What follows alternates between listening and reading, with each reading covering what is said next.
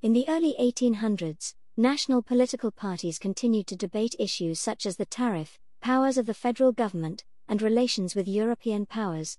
The Revolution of 1800 refers to the first transfer of power from one party to another in American history, when the presidency passed to Democratic Republican Thomas Jefferson in the 1800 election. The peaceful transition calmed contemporary fears about possible violent reactions to a new party's taking the reins of government. The passing of political power from one political party to another without bloodshed also set an important precedent. Over the course of his 2 terms as president, he was re-elected in 1804. Jefferson reversed the policies of the Federalist Party by turning away from urban commercial development. He wanted the United States to be the breadbasket of the world, exporting its agricultural commodities without suffering the ills of urbanization and industrialization. With his Empire of Liberty, he envisioned a rural republic of landowning white men, or yeoman Republican farmers. Jefferson championed the rights of states and insisted on limited federal government as well as limited taxes. This stood in stark contrast to the Federalists' insistence on a strong, active federal government. When Jefferson became president, he refused to have the commissions for President Adams' Federalist judicial appointments delivered to the appointed officials.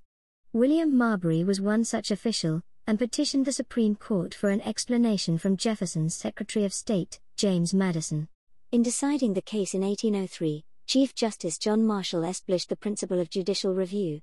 Marshall found that Congress's Judicial Act of 1789, which would have given the Supreme Court the power to grant Marbury remedy, was unconstitutional because the Constitution did not allow for cases like Marbury's to come directly before the Supreme Court. Thus, Marshall established the principle of judicial review, which strengthened the court by asserting its power to review and possibly nullify. Following the Louisiana Purchase, the U.S. government sought influence and control over North America through a variety of means, including exploration and diplomatic efforts. The actions of Congress and the President. In 1803, the United States bought the Louisiana Territory from France for $15 million, doubling its size.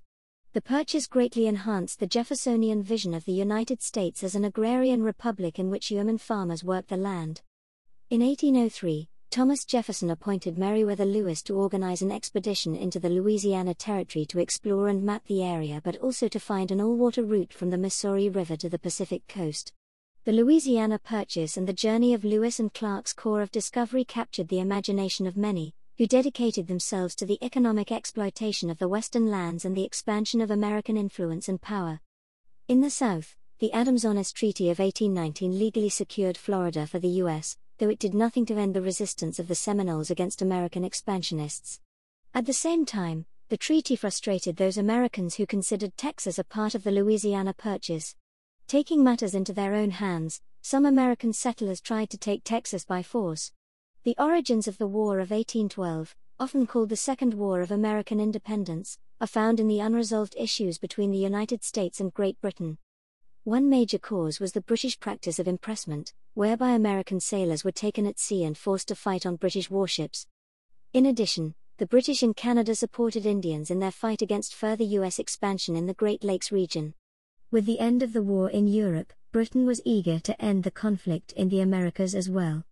In 1814, British and U.S. diplomats met in Flanders, in northern Belgium, to negotiate the Treaty of Ghent, signed in December. The boundaries between the United States and British Canada remained as they were before the war. This outcome was welcome to those in the US who feared a rupture in the country's otherwise steady expansion into the West. Hey everyone, thanks for taking the time to listen to this episode. I hope it was useful for your learning.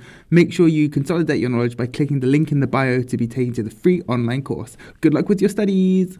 Hey everyone, thanks for taking the time to listen to this episode. I hope it was useful for your learning. Make sure you consolidate your knowledge by clicking the link in the bio to be taken to the free online course. Good luck with your studies!